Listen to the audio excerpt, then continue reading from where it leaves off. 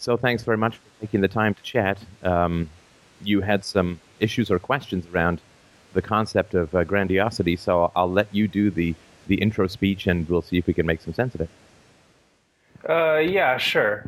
Um, I've spent most of my life with a very strong sense of superiority and sort of active disdain for everybody around me. And I think that it was cultivated in me in childhood. um,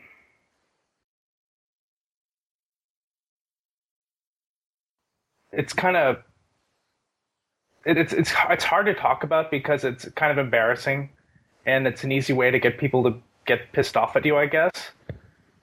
But I mean, it comes out in other ways, and I don't know. It hasn't been as strong in me as it used to be, but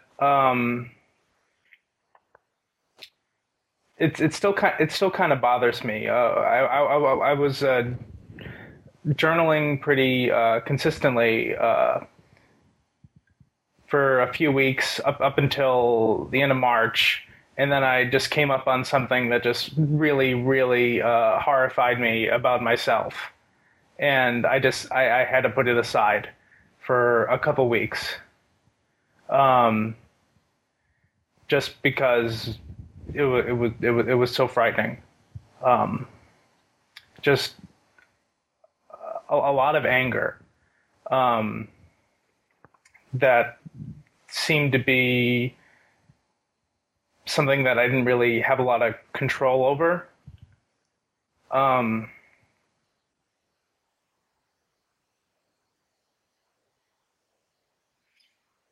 I feel like I'm trailing off into space right here. So Sure, no if problem, no you problem could at all. ask me a question. Absolutely. So, can you tell me a little bit about your cultural or religious background?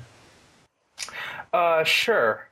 Um, my dad, I guess, was sort of a lapsed Catholic. Um, he stopped going to church probably when he was a young adult, probably when he left the house. But he read the Bible every day, and although when I was very young, I didn't go to church daycare or anything, but we moved to Switzerland when I was 5, and we spent a lot of time together. Me and my dad. My mother was I don't know, doing other things a lot or something. But how he would inculcate religion to me is he would talk about Bible stories to me at great length. Um,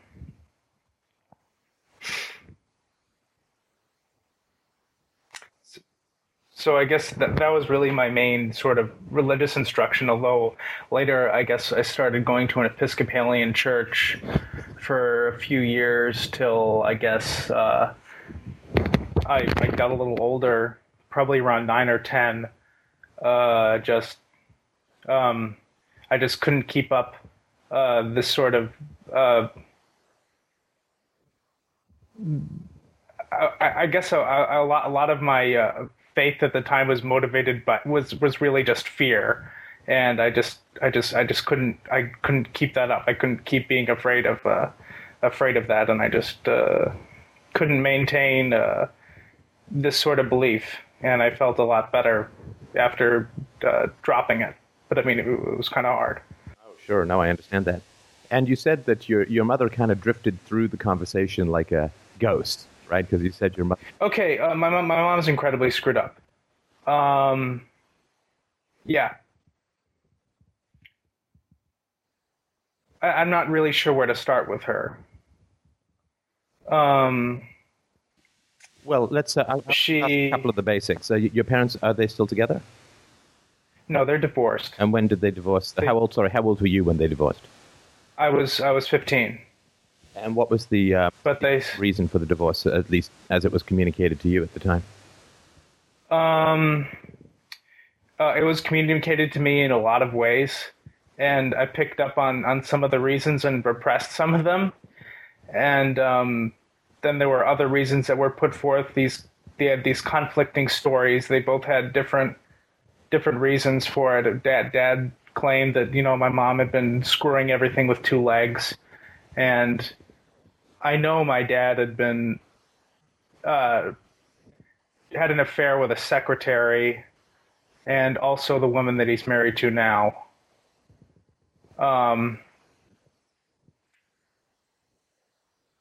But my dad just abused the hell out of both, out of the whole family. So that, I guess, was sort of the major cause. But Mom put up with that forever. So, the real reason why she divorced him is absolutely because his career started getting screwed up, and I think she figured it was either now or never if she was going to get out with any money. So I think that's why she did it. I don't think it had anything at all to do with how we were treated, how she was treated at all. I think it was just totally money. So you mean that she was willing to put up with infidelity in return for a comfortable or monetary lifestyle?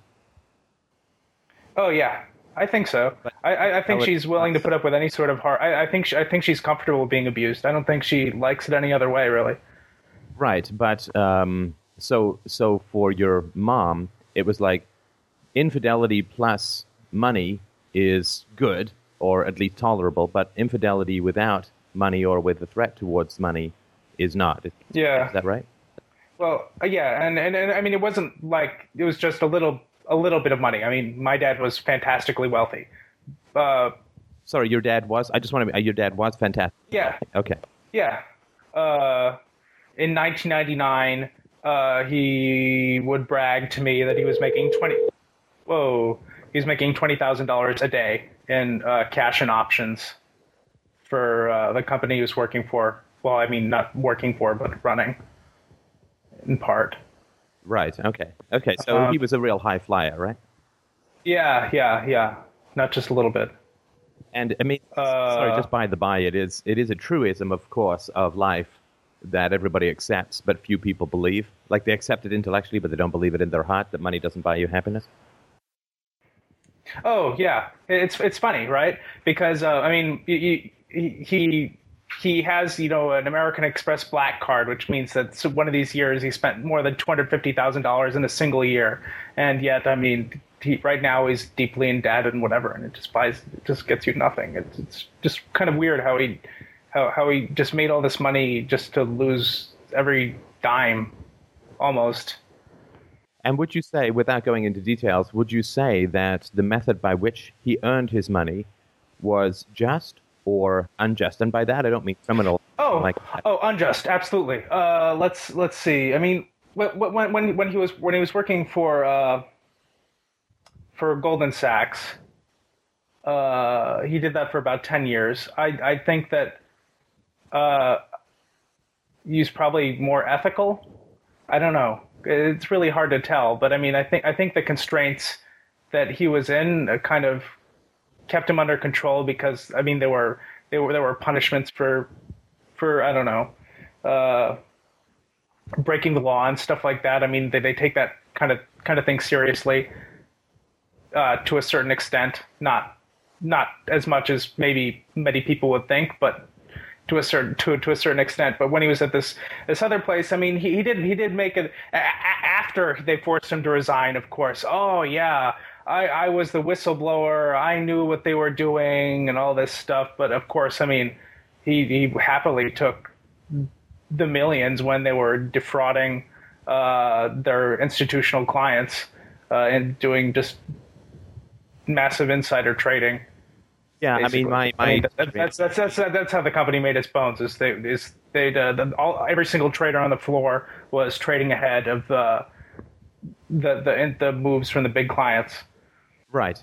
I mean, this is a gross generalization, but most brokers, and I worked at a brokerage company as a programmer, a bunch of lying scumwads, frankly. I mean, it's a really, really filthy way to make a living. Well, yeah. And I mean, it's funny because he said, oh, I'm in the technology side of the business or whatever, and he made himself out to be this big technology guy, but he doesn't even know how to type. Can I just ask you? I don't know if it's you or somebody else, but there's a fair amount of background crackling. Are you moving your microphone at all, or moving around? Oh yeah, sorry, I'm just sort of rolling. Yeah, if you could just find a place for it and leave it there, that'd be great. Thanks. Yeah, sorry. Oh, no problem. So he was a high-flying guy. Do you know if he went through, because this is not uncommon in these kinds of people, did he go through mood swings so there'd be an up and then a crash?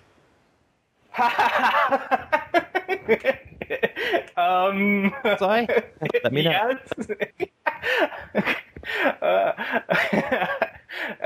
Yeah, I'd say so. Yes, yes. I just find it funny because that's like who he was. Yeah, right? I'm sure he would go through manic episodes followed by these depressive episodes. Yeah, people would just ride out the storms, right, as best they could. Yeah, like yesterday in the call-in show, where his father would throw stuff around. That's what my dad would do sometimes. He'd come back from a business trip on Friday. And he would often be gone for the weekdays for a lot of my childhood, I guess. I mean, that was just wonderful when he was gone, just wonderful. Oh. Well, although my mother was sort of like a living blob or something, just there to or like a plant, just there to photosynthesize from PBS on a couch. It's just bizarre.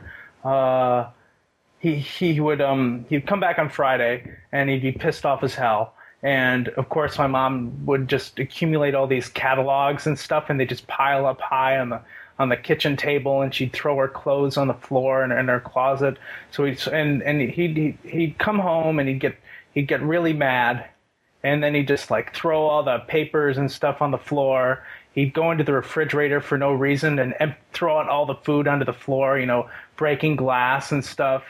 And then he'd go into my room, get pissed off, and throw all my stuff on the floor. And he'd go into my mom's room with her closet. This closet was like his obsession because she'd always leave it messy.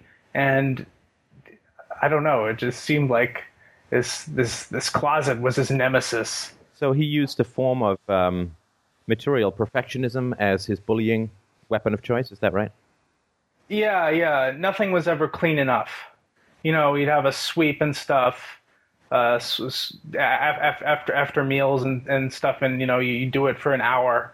We'd have to clean for like an hour or so after every meal, and if there's a single crumb anywhere on the floor, like a speck of dust, it's you're a piece of crap for not paying it. Well, in harsher language than that, you're the most worthless human being imaginable for missing a speck somewhere. Right. So there's again, this is I'm no clinician, right? So this is just nonsense amateur stuff. But be aware of that. But it would seem to me that there's a certain kind of manic depression and a certain kind of OCD or obsessive compulsive disorder that's floating around. And this is not to say that he's not responsible. Right, but I'm just trying to sort of get a picture of this kind of stuff because grandiosity and these kinds of mood swings go hand in hand, and that's why I asked about them. Yeah. Well, I think his relationship to me was he wanted me to be something that he could brag about. Like one of his favorite activities that he would tell me, how we did this and how he would impress his business friends with it, which seems kind of weird. He doesn't really have any friends, so the idea that he would care about how they thought of him is a little strange. But I guess that's who he was. Like for example, this sort of stuff actually started in my infancy.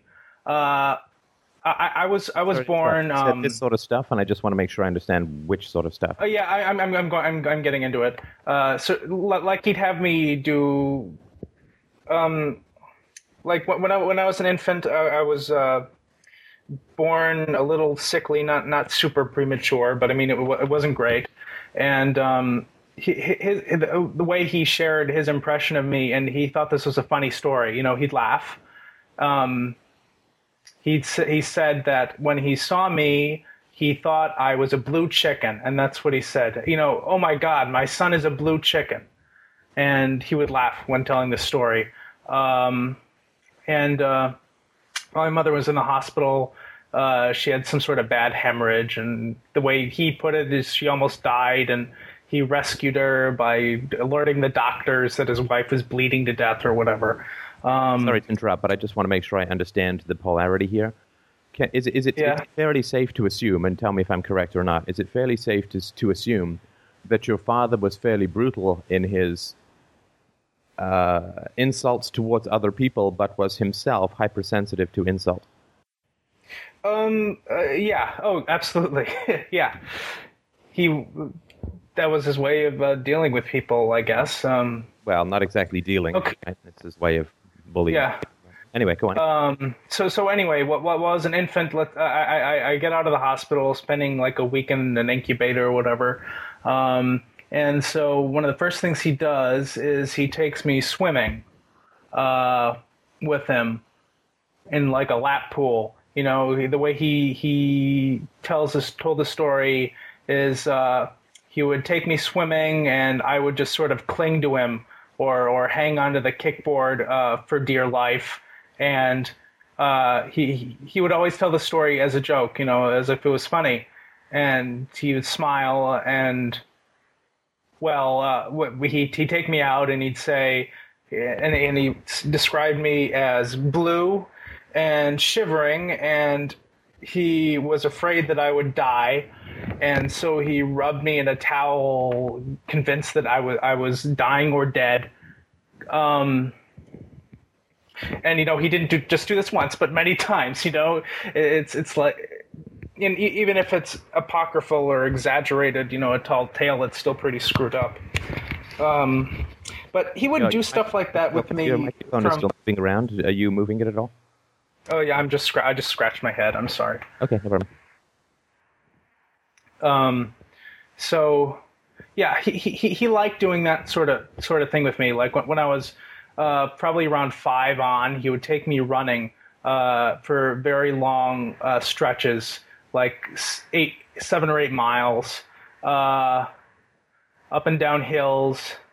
To drink, I would get one 12-ounce bottle of Gatorade in the middle of the thing. The workout. Like every Saturday we'd do this. This was when we were living in Zurich. Sorry, just by the by, this just reminds me there's some similarities but some significant differences between our fathers. But when I was 16, I lived in Africa with my father for a while, and he was a geologist, so he walked for a living, and he took me on a hike through mountains, and it was the same thing. Like he would power because that's what he did, was he hiked as a geologist. Yeah. And I wasn't as fit then as he was, and I was just dragging my ass after, we would climb like 2,000 or 3,000 feet up these parts in a day. Yeah. Just dying. And of course it was Africa, so it was like 12 million degrees, and I was coming over from Canada, which wasn't. And right. It was just, and he did the same thing. He actually gave me a pebble to suck on and said, well, if you're thirsty, this will produce saliva. And it's just like, what the, you freak. And he would literally be like 200 or 300 yards ahead of me, because I would be getting tired and slowing down, right? He'd just power on ahead of me. Right. That's something my dad would do to get me to know that.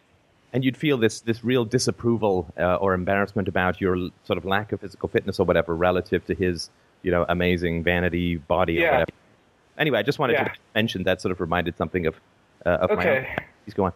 Well, like every Saturday, from when I was 5 on, I guess, later, I guess, probably after my 5th birthday, is we'd run up about 200, like we'd go down a hill about 3/4 of a mile to a big stair, because they're all, because the area is kind of hilly. It's like a valley, and then there's a lake. So we go up about 200 stairs. Sometimes he'd make me run it up. Sometimes he'd let me walk it if it was raining and slippery, because, he was afraid of slipping, I guess. Then we'd run up a dirt road, kind of twisting around to get to the Hallenbad, the public gym kind of thing, and then I guess we'd take karate lessons, and then he'd swim, and he'd have me swim with him, and we did this kind of weird thing where he would fight me underwater, like you do karate with me underwater. And did that? He would race me too, swimming. Did that activity of karate underwater? Did it hurt? Like, did he? No, not really. Okay, but I mean, but I don't know. I mean, because I kind of made it a sort of a focus to get used to pain, because this was sort of. I mean, I kind of had to. Right. Okay. And I mean, I think I get a picture. I mean, certainly, I have no doubt. Yeah, sure. And then after that, there'd be more running, right? Sure. So. Yeah, no, this is all staggeringly abusive. I mean, of that, there is no question. Yeah. Particularly starting at the age of 5. So, what is it that you got out of this interaction with your father when you sort of look back on how it settled down within you? What was it? What is it that you got out of it in terms of your understanding of the nature and morals of your father? I think it was framed to me as that I don't know, that this is what makes you a superior person. Sorry, but I understand. I mean, I understand that your dad was all about, aim high and, never give in and work hard, and like he was manic, right? So he's going to put these ridiculous standards. But of course, he didn't have these same standards for himself as a father, right? So he's like, well, the important thing is that you run 5 miles, and that's called perfection. The important thing is not that I be a gentle, kind, and loving father. That has nothing to do with perfection, right? Yeah, well, it's like I find it a little funny. I mean, like gentleness and kindness in my dad. I mean, it's ridiculous. It's just funny. Well, but it's not, right? Yeah, I mean, it's not. Like, sorry to interrupt you, and I know it's a little startling, and I know you have a laughter defense, which obviously I understand and sympathize with, but it's not funny at all. I mean, this is horrible, right? This is an absolutely nightmarish and horrible existence. I mean, this is like a fucking Russian gulag, right? Yeah, and I find Solzhenitsyn very, very. I like the Gulag Archipelago. Well, yes, but it's horrible that you identify with that, right? I mean, it's yes. Oh, yeah. I picked up on it very quickly. Like. Sorry, and I just want to go back for a second because, and there's no correct or incorrect, it's just things that I'm noticing.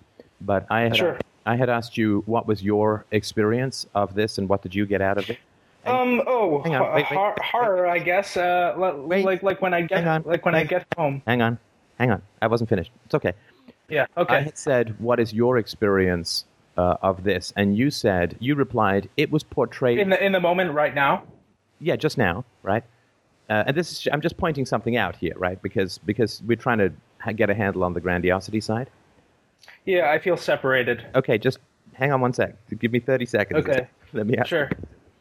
So I had said, what did you get out of this, or what was your understanding of the nature and ethics of your father? And you said, it was portrayed to me as, right? Okay. And do you know why I stopped on that? Yeah, because those are, I guess, those are weasel words. No, it's not that they're weasel words. I believe you that it genuinely was portrayed to you as this, but I said, what is your experience? And you said, it was portrayed to me as, which is actually somebody else's propaganda, right? Yeah.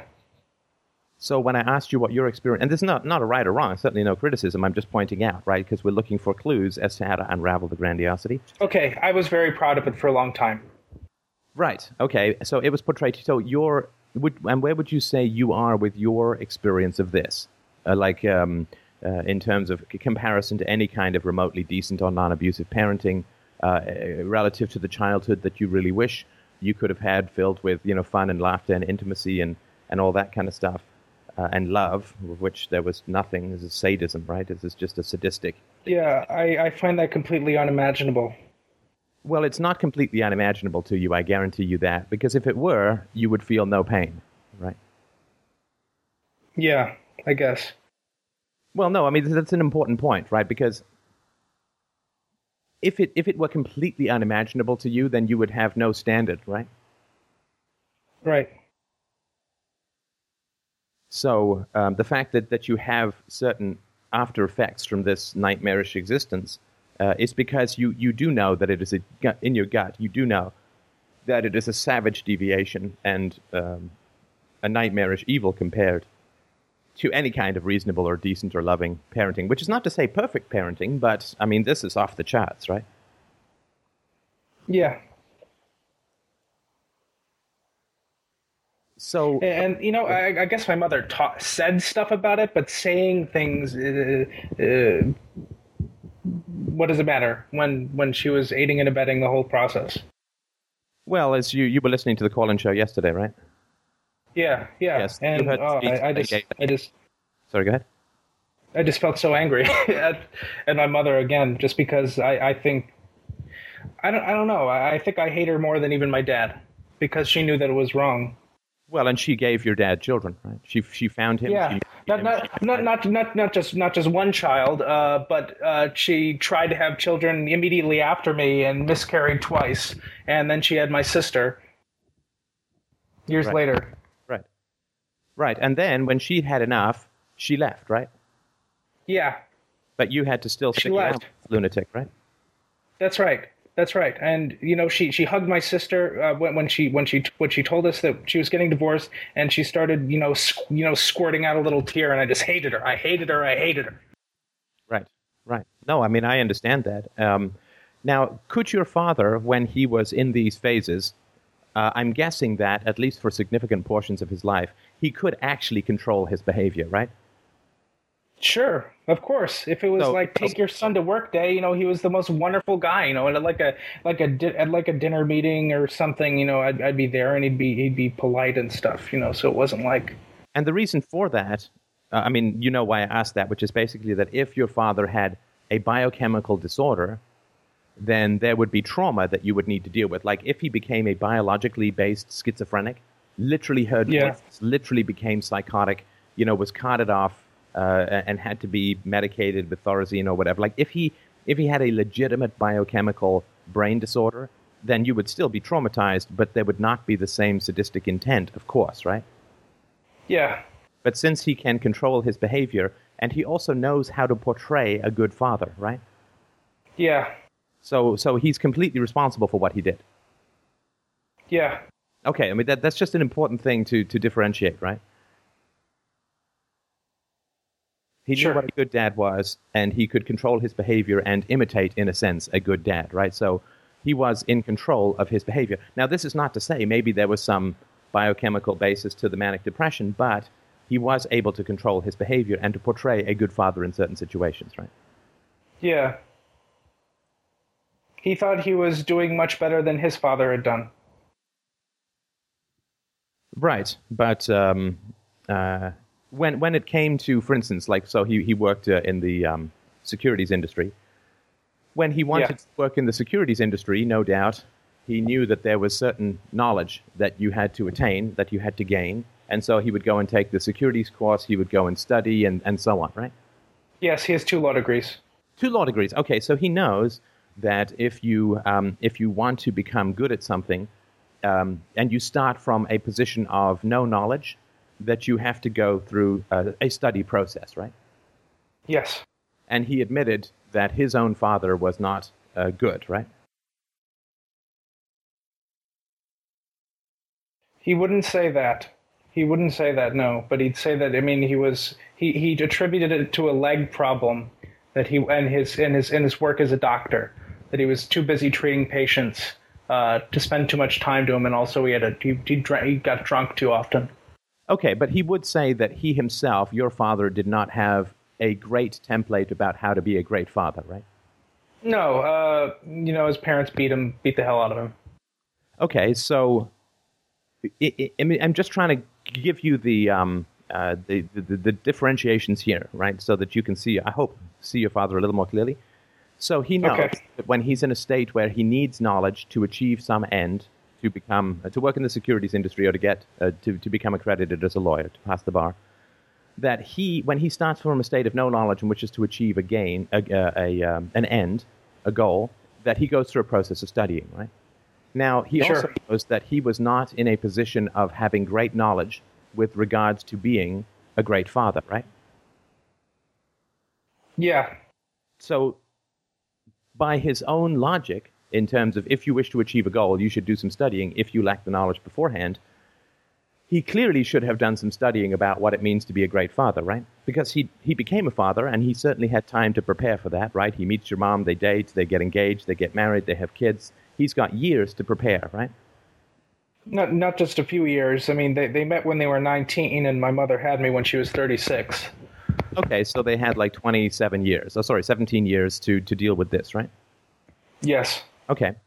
So your father had 17 years to prepare for fatherhood, and he certainly knew, because he was not a homeless guy, he actually had gone through a process of study to get his law degrees and his securities certification and so on, right?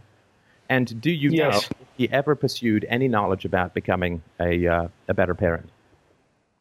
He might have read one book about it. So the effective answer is no, right? No, yeah, of course not. Right? I mean, that's like me saying, well, I read economics in one The lesson. brochure. So I'm autonomous, right? Okay, so that's just something to understand, that in the areas in his life where he wished to achieve goals, he did the studying and the work and the requisite necessary stuff in order to achieve those goals. But when it came to being a parent, he actively avoided knowledge, right? Yes, of course. And he would always say that being a father was the most important thing in his life, that it was his highest value. I'm sorry, that is funny, but it's really tragic, right? Because Yeah. relative to the effort that he put into his career, into his education, and so on, it was nothing, right? Yes. And my mother the same way. She put more effort into PBS than she put into me. Right, right, right. And do you have a theory as to why they had children? He wanted them badly, I guess, to abuse. But Mom didn't. I think she wanted to have children to deflect abuse from her. So you guys were like the biological punching bags, so to speak, right? Like, I'm angry and I can't get mad at people at work, so I'm going to come home and force march my kid up 500 flights of stairs. Yeah, because Goldman would fire him if he did what he if he treated his employees like he treated me and how he treated my mother. All right. So, okay, now we can start to work towards how this virus passed along. Now, you had used the word grandiosity, and what is your working definition, whether it's instinctual or emotional or linguistic is fine, what is your working definition of the term grandiosity? Just thinking that you're somehow innately superior to everybody around you. Okay, and what if you are? Is it? I mean, let's say you're Einstein, right? And you say, Yeah, that's something that's got me into like false humility, stuff like that. And I was thinking a lot about this last night. Is that maybe I'm not that fantastic, and I'm just particularly good at avoiding suppression, just being defiant. I'm sorry, I didn't follow that last part at all. Could you try again? Just the way school works is, they beat you down, they grind you into a paste, and I was just good at avoiding it. Good at avoiding being ground down into a paste? Yeah. Oh no, but what does school have to do with it? I mean, your father was the one who ground you down into a paste, wasn't he? Yeah. Because you went to school, right? But yes. But you're and I mean, right? Getting bad marks, I mean, I would be dead. Getting an A- was horrible. It was like the house would explode. Well, sure, because you were no longer serving the narcissistic vanity of your father, right? His ego, which was dependent upon manipulating and controlling others' opinions, would take a blow if he felt that somebody thought that you were somehow inferior, which would then make him feel somewhat inferior, which would provoke the narcissistic rage, right? Yeah, but I mean, this kind of pisses me off. I mean, if he was always saying that, as I was fantastic and all this, why did he put me through school? I mean, they skipped me ahead a grade when I was younger. Why didn't he press to keep me skipped ahead? Why didn't he take me out of the entire system?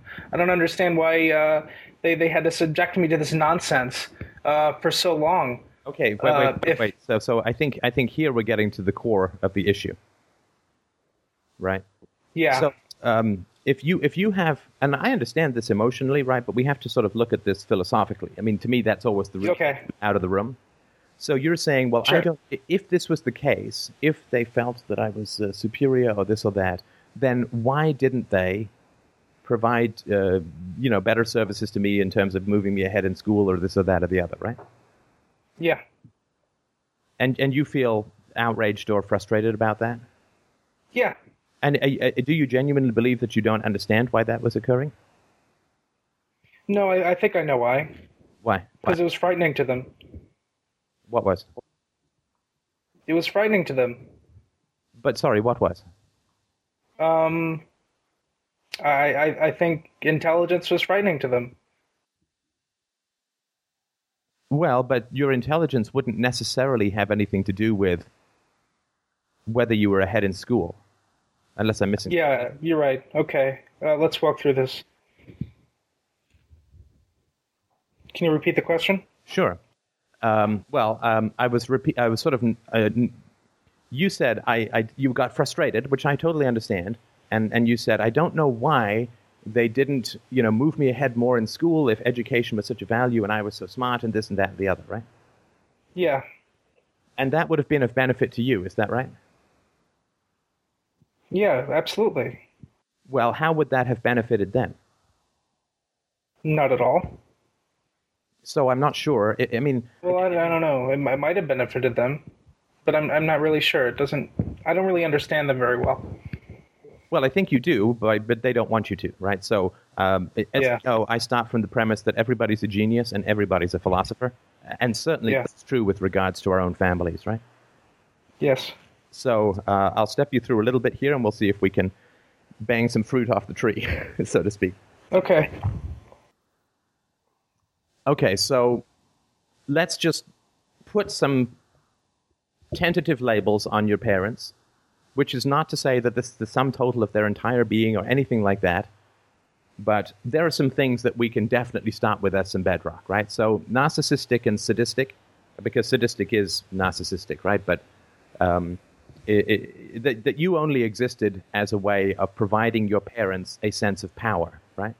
Yeah. So they have no interest in you as an individual. You can't abuse a child. You can't laugh at him and call him a blue chicken. You can't take him when he's 5 for running 5 miles, which is completely lunatic, right? I mean, that's like you and I having to run 25 miles. It's crazy. No, not 5 miles, more like 8, 9. Okay, that really doesn't matter. So, I mean, like, right? Yeah, and on top of a bunch of other stuff. So, I mean, it was, like, crazy. Okay, now, you don't need to get behind him pushing the cart. I'm just starting here, right? So, yeah. Don't worry. I'm sorry. Okay. So you can't have empathy for a child that you're treating in that kind of manner, right? You can't have empathy for somebody that you're terrifying by being 5 times their size and throwing shit around a room, right? Well, he's 6'5" too, so... Again, you're behind pushing the cart. I got it, right?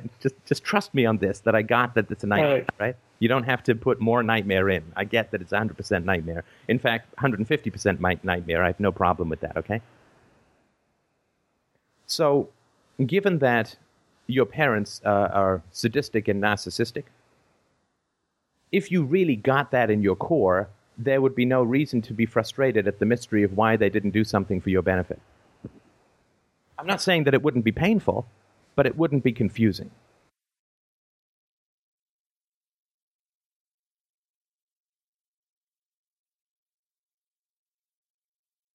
Okay. I mean, that's sort of like saying, why isn't my torturer giving me a massage? I mean, that would be a crazy question, right? I'm not saying crazy, honestly, right? But that would be a question that wouldn't make much sense, right? Yeah. So what's happening is that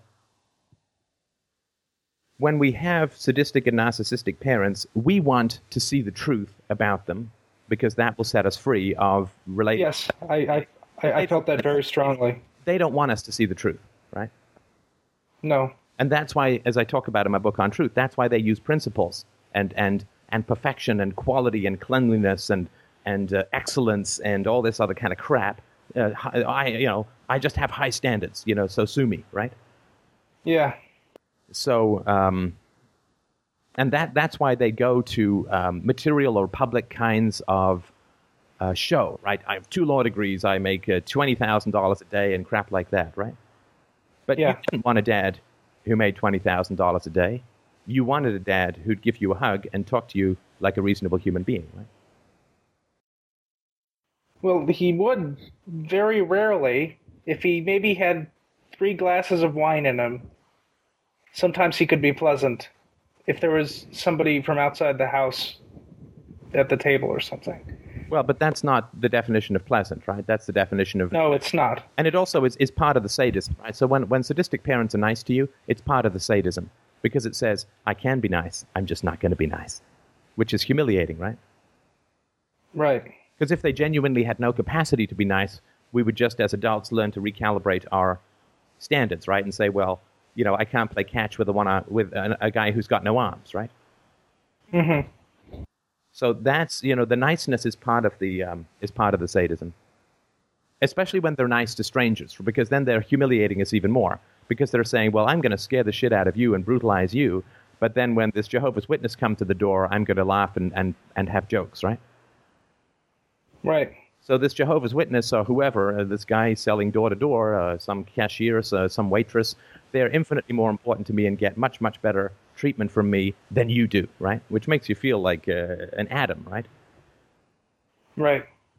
So accepting, and this stuff, again, with all the caveats about me being an amateur, right? But this stuff is what psychologists call character logic. It is the personality. It's not a defense anymore, as I write about in my novel. Right, the defense is sometimes, and actually depressingly often, will overwhelm the very personality they originally attempt to. Like when you face a threat, you get defenses, and the defenses are there to right. the original personality, but they will overwhelm the original personality and replace it. Right, it's like a coup, so to speak, like a military coup. And when that happens, there's no return. And particularly if your father did not go through any kind of phase of empathetic development, and this is a brain development. This occurs early on in childhood, really early on in infancy, but particularly mid-infancy to toddlerhood, where you get eye contact, where you get mirroring, where you smile and your mother smiles back, where you roll a ball and someone rolls it back, and you interact, and you are treated with empathy, and you learn to really recognize the existence of other human beings in a fundamental emotional way. That is a process of brain development. That is a period of brain development. And if it is missed, if you go through significant trauma during that time, you just don't have the capacity anymore. You can mimic it in short periods of time. There was no empathy in his household at all, period. Right. So, you can mimic that for a short period of time, as you can see, right? But and if you're willing to do the work, then you can actually learn to go through some of those difficulties, go through some of that trauma, and learn to regrow some aspects of yourself. But it's kind of like there's a language phase, right? And if you around 2 to 3 years old, if you miss that language phase, you never learn language very well. You can learn it to some degree, but it's just a part of the brain development. So if your father missed that and took no steps to deal with that later on in life, then there's going to be no part of him that empathizes. In fact, empathy is going to enrage him, right? Because it's going to bring back all the early trauma. Oh, yeah. That makes him so angry. Yeah, because he's going to perceive it as pitying. He's going to perceive it as putting him down, and he's going to try and level up by blowing up in rage, right? Right. That's like the worst kind of weakness to him. Right, because that's what he so desperately needed and didn't get, and it exposes his vulnerability. And anytime he was vulnerable with his parents, he would get attacked. So vulnerability equals attack. He preemptively strikes by attacking first. I mean, this is all very dense and complex stuff, but the reality is that is his personality, certainly by now. After you've abused children, there's no coming back for you as a human being. There's no coming back. I don't mean like you get mad and you yell at your kid and then you apologize, right? Or maybe you spank your kid once and then you go, well, that really is not a good way to do it. I'm going to find other ways. I'm not talking about being perfect. But if you systematically and sadistically torture a child, there's no restitution that is possible. And where restitution is impossible, forgiveness or an amelioration of the problem is impossible. Now, Grandiosity, as you say, this feeling that you are superior to everyone else. What is the definition of that superiority? I mean, we understand that for your dad, it was accomplishment and money, right? Education, accomplishment, money, all the outward show of superiority. And what is it for you? I guess for me it was academic achievement. And when I was younger, well, actually, no, not really even when I was younger, but I guess physical and sexual achievement too.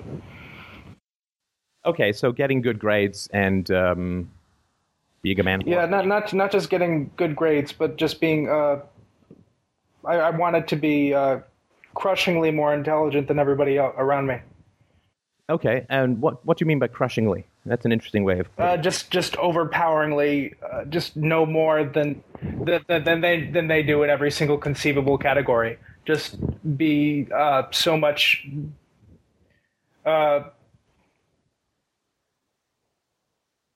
Or just to cultivate that appearance, even.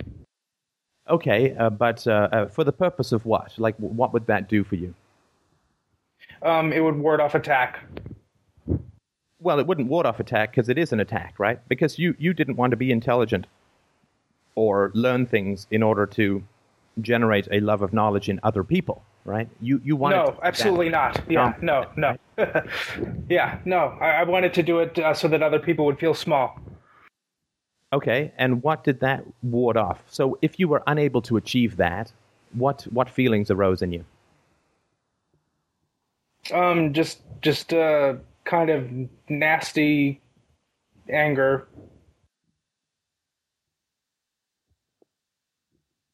Okay, so if you were unable, like if you came across somebody who had 5 PhDs from Harvard or whatever, and they started lecturing. Then I'd charm them. I think I'd avoid getting into it. Yeah, I'd avoid getting up with them. Is that right? Yeah, I would. We like smart people. With my ex's father. You know, he's a top law professor at NYU. Like we could talk for hours. You know, I managed to get him to go from "I'm going to kill you" to hugging me and loving me and thinking I'm the brightest person in Brooklyn. You know. Okay, so you feel that this is a kind of power, and I'm not saying that this is all what you feel or believe, but you believe this is a kind of power. Yeah. Right? Now, do you realize it's the exact opposite of power deep down? I mean, I don't know if you've explored that aspect in yourself. Let me ask you a simple question if that's not clear. Who's more free, the prison guard or the prisoner? Excuse me? One of the words was garbled. Sure. Who is more free, the prison guard or the prisoner? The prisoner. How so? Because the prison guard has to... I don't know, it seems like his behavior is more restricted. Well, I don't think that his behavior, and look, I mean, this is why I say everybody's a genius. This is just my first, pop. You perfectly got the right answer, and I bet you know exactly why. This is that blink thing, where you process a huge amount amazingly quickly, and you are obviously a very intelligent and very verbally skilled person. So you got the answer right away. Then it's tough sometimes to sift through how we got there, right? Yeah. Okay, well, you're absolutely right that the prisoner is more free than the prison guard. And I can either step you through the answer, but I don't want this call to go on too long because we have lives to lead, but I'll just give you the answer as I see it. I'm not saying this is the answer. Okay. But the reason that the prisoner is more free than the prison guard is that the prisoner does not have to lie to himself. Because if you're thrown in prison unjustly, you can at least sit in the moral truth of your situation. You don't have to propagandize or mythologize your situation, right? But yes. If you are a prison guard, you actually and actively have to believe that the prisoner is evil and you are virtuous and you are standing tall for justice and these guys are animals and scum and this and that and the other, right? So the prisoner at least can be free in his own mind. But the prison guard has to enter this distorted funhouse kaleidoscope mirror of justification and moral falsehood, right? Yeah. So he's not even free in his own mind. And, of course, he's standing around guarding the prisoner all the time. but the prisoner at least can remain free in his own mind, right? Correct. So the reason that I was bringing this story up is because you said that you wanted to dominate other people and so on, right? By crushing them with your brilliance, right? Yeah. But they're more free, even if that works. Even if they bow down before you or whatever and worship your godlike intelligence, they're still much more free than you, because you have to pretend that you are superior when you're actually dependent upon other people's approval and obsequience, right? That's not being free. Yes. So you have to lie to yourself that you're superior and that you're free and that you're one of these Nietzschean Hyperborean gods, when in fact you're enslaved to the good opinions of others, right? Yeah. And if those opinions evaporate, it's just I die, you know? Yeah. So and the worst thing is that you're not even enslaved to the good opinions of good people, because I am. I mean, I love my wife to death, and if she ever thinks that I'm doing something wrong, I'm crushed, right? And we examine it, we explore it. She's always right, so that's good, right? There's nothing wrong with dependent upon the good opinions of good people, because they can watch your back. But the problem, not good people, but unspeakably evil people. Well, I think unspeakably evil is another grandiose term, because I'm not saying that's you, right? I mean, that's just melodramatic in my mind. But what you have to be is around weak people who've also been traumatized in their childhoods, right? Yeah. Right, because a good and decent person who has any kind of caring about you would call you on your grandiosity. Why? Because it's not going to make you happy, right? And a good person who cares about you would be interested in your continued happiness, right? And would not want you to be enslaved to the positive opinions of weak and dependent people, right? Because that makes you kind of a little dictator, and it means that you can't be intimate, you can't be vulnerable, you can't be open, you can't be wise, and you can't experience the greatest joy in the world. And the greatest joy in the world is using your intelligence to light up other people's brains, not to put them down, right? Right. So somebody who really cares about you, wants you to be happy, would say, the path that you're taking, while it might give you immediate relief from anxiety and trauma and history and so on, is keeping you barred, is an iron insurmountable wall between you and the greatest joys in life: vulnerability, openness, honesty, wisdom, and the joy of using your obvious gifts to light the world, to inspire knowledge and the desire for truth in others, not to use it as a kind of vanity tool for propping yourself up in a false self kind of way, but to use that energy and that intelligence and those linguistic skills, and to judge your success not by whether other people view you as smarter, but by whether other people view themselves as smarter after interacting with you.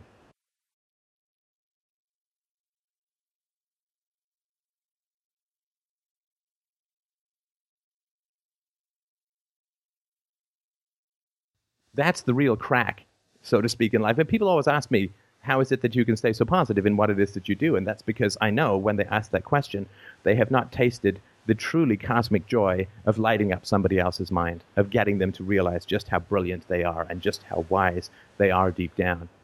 That is unbelievably joyful experience.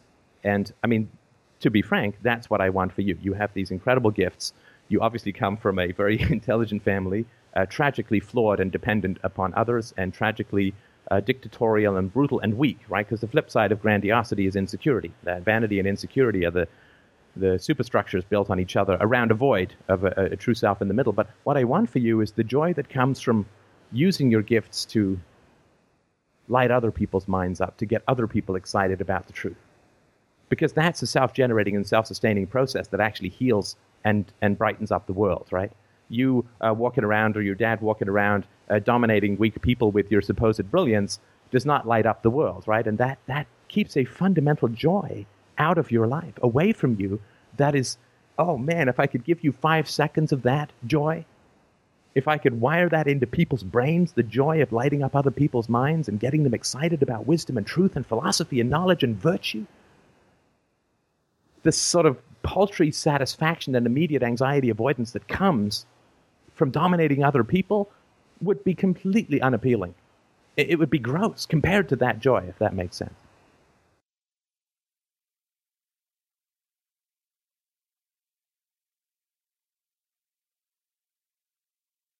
Yeah, it makes a lot of sense. And there's a surrender to, I mean, ego is not about dominance, in my opinion. This is just my nonsense opinion, so take it for what it's worth, right? But ego is about surrendering to the truth, right? Aligning yourself with the truth, being a vessel for the truth. This all sounds ridiculous and quasi-mystical, but there it is, right? That you want to be a doctor not to make other people stupid about medicine, but to make them excited and interested and able to achieve their own health, right? You want to be a nutritionist so that other people become healthy in terms of their eating choices. You don't want to be a nutritionist so you can say, well, I eat really well and you people eat like crap, but never tell them how to eat better, right? Right.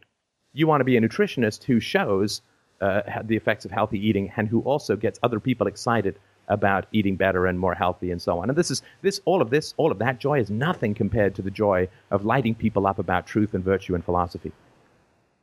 And if you align yourself towards that goal, right, and if you say, I am going to use my gifts in the service of a brilliant species that is tragically crushed by history and institutions, the family, the church, the state, I am going to align my gifts to the service of freeing humanity, of lighting up the minds of humanity, of expanding the horizons of humanity.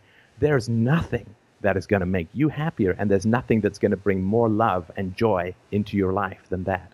And I want that for you, and you certainly have the gifts to be able to achieve it. I think everybody does, but you in particular are closer because of your intelligence that's innate and language skills and so on, and you're closer to tapping into that. Again, I think everybody's a genius and everyone's a philosopher, but I think that what you want, you have to have a carrot on the other side of dealing with grandiosity, right? Because it's going to be painful and it's going to be destabilizing.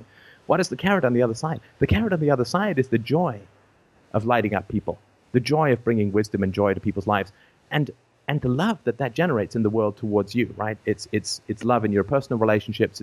It's a wonderful and happy marriage. It's being a noble and just and beautiful father whose children are going to worship you in the right way and for healthy reasons. And it's going to be the satisfaction at the end of the day that comes from turning on 50 lights or 5 lights or 1 light in the world, right?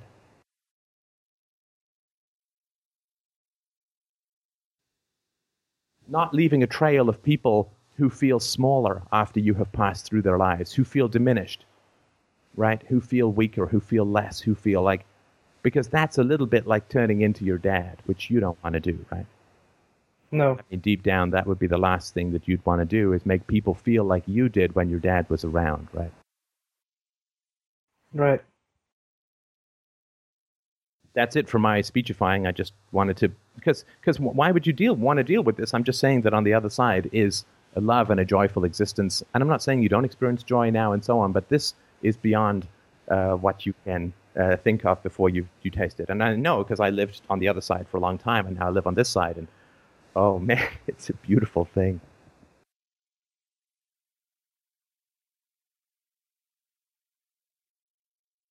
Thank you. This was lovely. Well, I'm glad that it was helpful. I know I didn't give you anything particularly practical to work on, but I think the first thing to do is to figure out what the goal is. Why would you want to climb over this barbed wire? And I hope that I've given you some sense to the beauty that's on the other side. How are you feeling now at the end of this conversation? I'm feeling a bit clearer. Good. Okay, well, guess I'll try and quit while I'm ahead. And if you want to do a follow-up, you can mull on this for a bit. If you want to do a follow-up, I'm more than happy, but I can give you some more practical ways to achieve it. But I just wanted to give you a sense of the purpose rather than the... Like, if you give a man a why, says Nietzsche, he can bear almost any how, right? And the problem is with challenging these demons within us, that sometimes we really don't have a sense of the why, and when the why fades, so does the how and the means and the goal and the desire and the steps and so on. So if you keep that glory in your sights, then you can get there, and you will.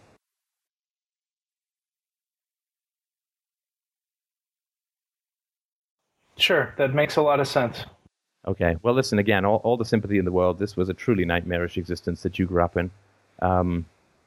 Obviously, you know what I would say with regards to your family. I'm not sure exactly what your circumstances are with them, but these are not people that I would have in my life. But no, I've broken with them, yeah. Okay, good. Well, now you can start to build a new world out of the crater, and I hope that you will. Thanks so much. Thank you. Keep me posted about how it goes. Okay, have a nice day.